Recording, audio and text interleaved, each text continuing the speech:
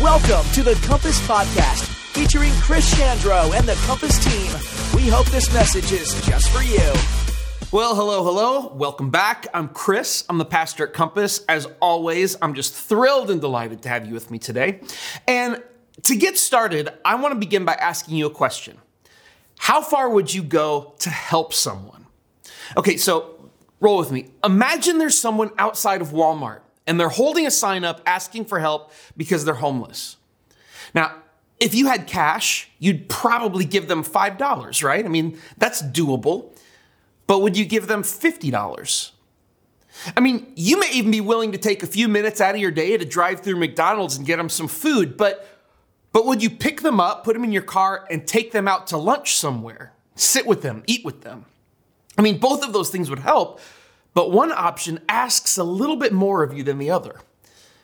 And if you have limits on how far you would go to help someone, dude, I'm with you. I get it. I mean, you know those people in the store who stop you to ask if you have cable so that they can sell you a new or upgraded cable package? Yeah, we all know. I know in my head that it would help them if I let them make their pitch and if I signed up, but I literally go wildly out of my way to avoid going anywhere near them anytime I see them. And to my shame, it's the same with people who are selling Girl Scout cookies or popcorn or any other fundraisers.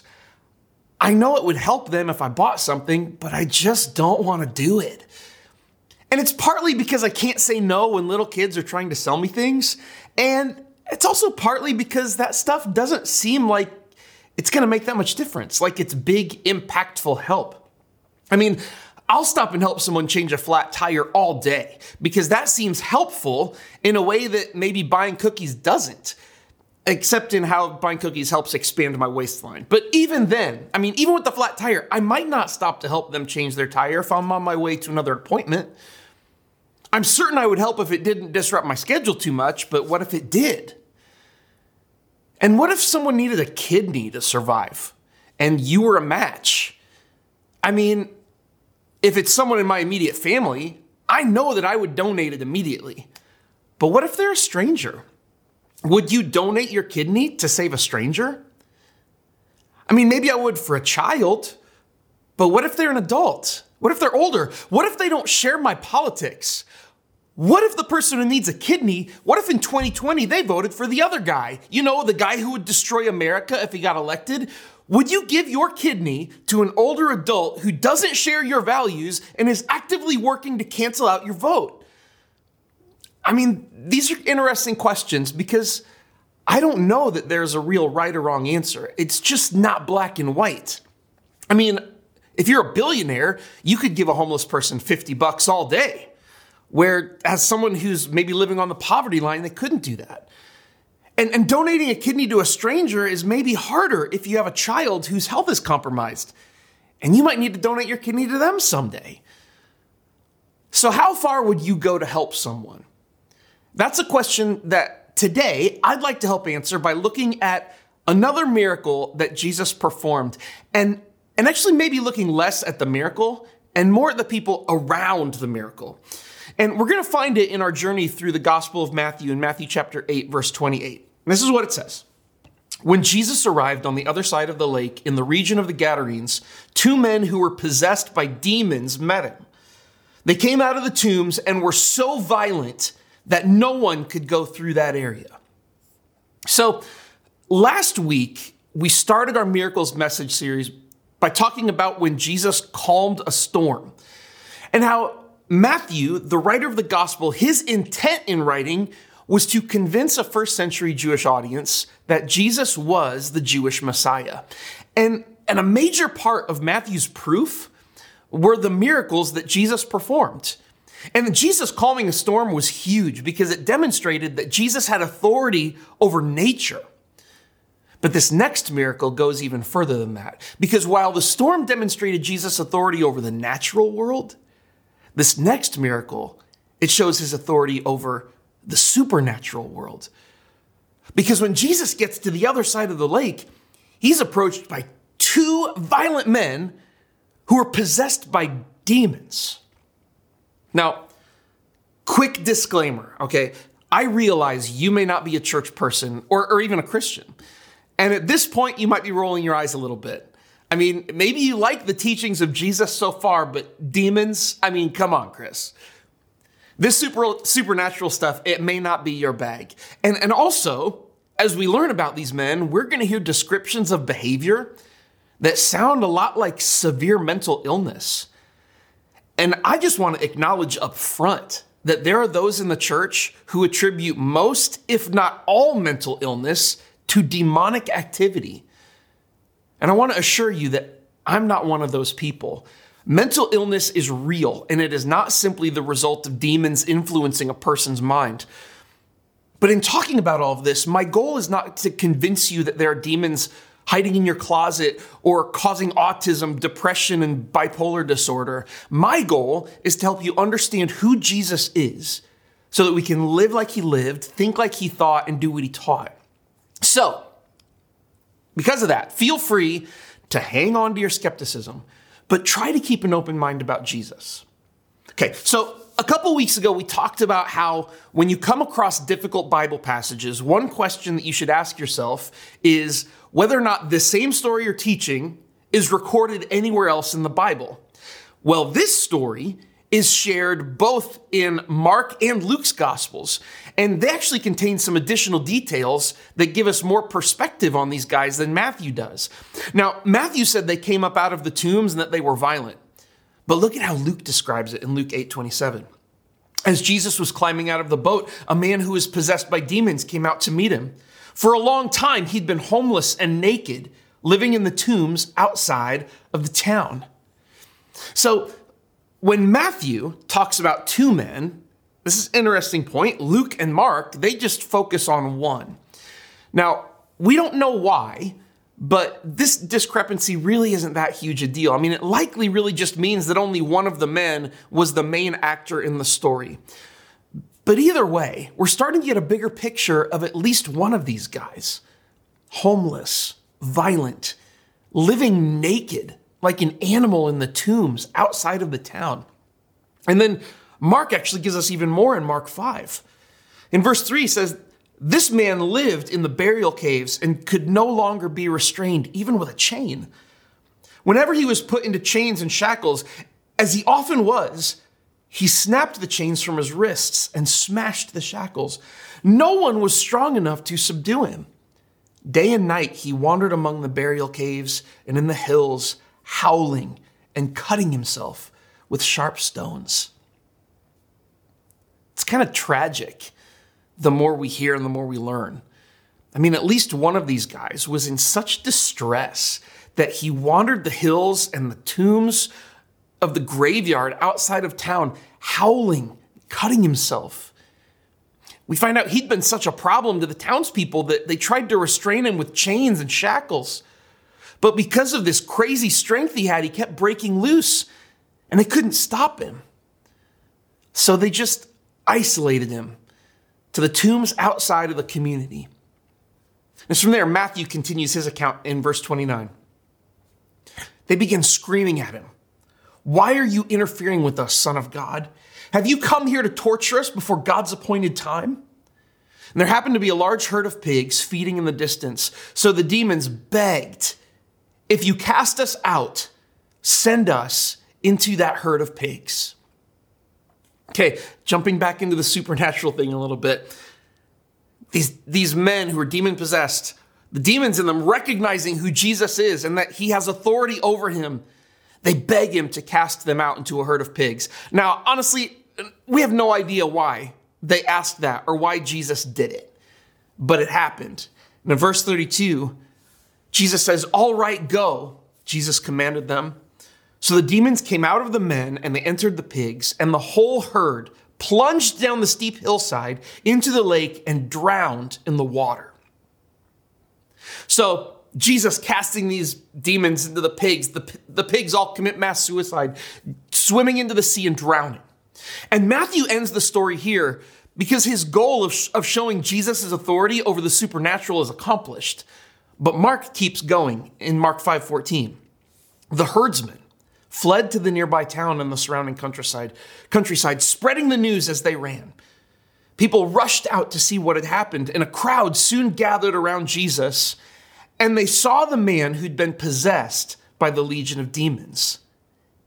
He was sitting there, fully clothed and perfectly sane, and they were all afraid. Then those who had seen what happened told the others about the demon-possessed man and the pigs, and the crowd began pleading with Jesus to go away and leave them alone. The guys whose pigs had all drowned, they ran into town to let people know what had happened and what was going on. They're like, you know those demon-possessed crazy guys who live in the tombs? Yeah, you know, the naked ones who always break out whenever we try to, change up their chains? Some dude just came and he took the demons out of them and he sent them into our pigs, which drove our pigs crazy, and they all drowned themselves. And when the people of the town hear this, they all come out to see for themselves, finding the most insane guy sitting calmly and fully clothed with Jesus and his disciples. And what was their response? Fear. They were afraid. And they begged Jesus to leave. Now, why do you think that was their response? Why do you think they were afraid? I mean, this problem person who they've had to deal with for years is sitting there just fine. He got help. Their problem is solved, right? Well, I think they were afraid and wanted Jesus to leave because of how this miracle went down and because of what it cost them. See, Mark tells us that around 2,000 pigs were drowned that day. For perspective, today, the average pig at slaughter will sell for around an average of $1,000. That would put a modern value on those pigs of around $2 million. I imagine the townspeople were calculating what Jesus' help had cost their local economy. And it was a lot, especially since they already had a pretty cheap solution for these problem guys, which was just to isolate them in the tombs where no one had to mess with them. They didn't ask Jesus to wipe out a huge chunk of their wealth in order to solve a problem that had a solution that they were already happy with. At the end of the day, they didn't want to be bothered by the demon-possessed men. And I think they were put out by what it cost for those men to get better. See, the cost of helping them was higher than the townspeople were willing to pay, in spite of the outcome. And the outcome, we see this in Mark 5, verse 18. It says that as Jesus was getting back into the boat, the man who'd been demon-possessed begged to go with him. But Jesus said, "No, go home to your family and tell them everything the Lord has done for you and how merciful he has been." So the man started off to visit the 10 towns of that region, and he began to proclaim the great things Jesus had done for him. And everyone was amazed at what he had told them. So the demon-possessed man, he's like, "Jesus, I want to go with you. You changed everything for me." But Jesus said, "Go home to your family." I mean, how long had this man been separated from his family? How long had he been alone? How long had he been cut off from any real community because of his affliction? Jesus healed him by casting out all the demons and bringing him back to his right mind. But what Jesus really did was bring him back into community with his family, with his old friends, with the people in his town. His affliction had left him isolated and suffering alone, but Jesus broke down the barrier that separated him from community with other people and invited him back in. Okay, so let's break this down and let's look beyond the story a little bit to see what it says for us today. Now, obviously, the fact that it always says this, that Jesus has the power to do miraculous things in your life. That's there. And that he has authority over the natural and the supernatural. That's all there. But there are two principles embedded in this story that I want to bring to the surface a little bit. And the first is that helping others will cost you something. In this case, it was 2,000 pigs. In your case, it could be time, money, inconvenience, or discomfort.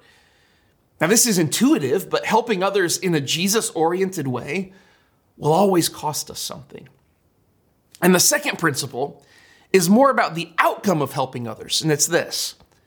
Helping others will always lead to greater inclusion into community. When Jesus intervenes in someone's life, it's always accompanied with an invitation into his kingdom community. That's the whole purpose. You see, Jesus didn't come to earth just to take away our sickness, but he did it to seek and save the lost. And in the same way, our involvement in the lives of others should always be accompanied by that same invitation. In fact, our lives should be that invitation into Jesus-centered community. And the outcome of our help, of our involvement in other people's lives, is that they should have greater inclusion in our church community.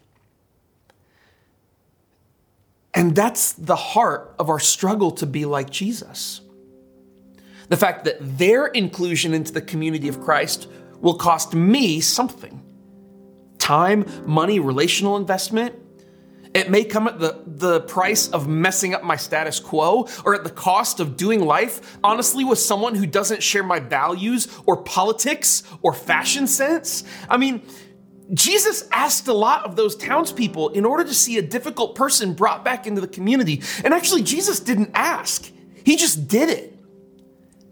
And if you're a follower of Jesus, he may do the same thing to you. And in doing so, he's asking this: how far would you go to help someone? What would you be willing to sacrifice to see them included in his kingdom? I know what he was willing to sacrifice: everything. His life, his dignity, his authority, his religious comfort. The demon-possessed men were an inconvenience to the community. I mean, they made things difficult and complicated. Their suffering, it couldn't be managed. And it was easier just to exclude them from the community than it was to invite them in and help them. And the townspeople, they weren't willing to pay the cost that it would have taken to make those men's lives better. But if we're going to live like Jesus lived, think like he thought, and do what he taught, then we need to accept that helping others will always cost us something, and that it will always include and lead them into greater inclusion in the community of Christ. How far would you go to help someone? I hope your answer to that question is as far as Jesus would ask me. He gave his life for that person to be included in his kingdom. He already did all the heavy lifting. And now are you willing to give up your comfort, your preferences, and your resources to do the same thing? So to apply this, I want us to ask ourselves a couple of questions. Okay, first question I want you to ask yourself: who are the problem people in my life? Who makes life so difficult or uncomfortable for you that it's easier just to leave them outside of the community rather than deal with the cost of seeing them brought in and maybe made better? The second question is, am I willing to pay the price for them to be included in my community? Are you willing to sacrifice to see them invited into community and experience healing through Christ? My prayer is that we would all be willing to do that. And as we do, that we would see the kingdom of God expanding, not just in our lives, but in the lives of others, as his love and his joy and his peace put down deeper roots in each of us. And as we put aside our desires for the good of others, as we submit our vision for what community should look like, for Jesus' vision of what community should look like, and as we're willing to pay any cost to see others included, I know this. I know that the same miraculous power that was expressed in this story, that miraculous power of Jesus will be at work in your life, in my life, in their life, and in our church. So let's pay the price. Let's look to including people into the kingdom of God, no matter what that cost is for us. Our preferences, our comfort, our resources, our status quo. And in doing so, let's see the miraculous power of Jesus unleashed to transform and change, honestly, what might be problem people in our lives. And let's see those problem people become people who are part of our family included in our community, part of the kingdom of God that Jesus gave his life for. I'll see you next week. Thank you for joining us at Compass. We hope you enjoyed this podcast. If you have any questions about Compass or this message, contact us at our website, www.compassbn.com.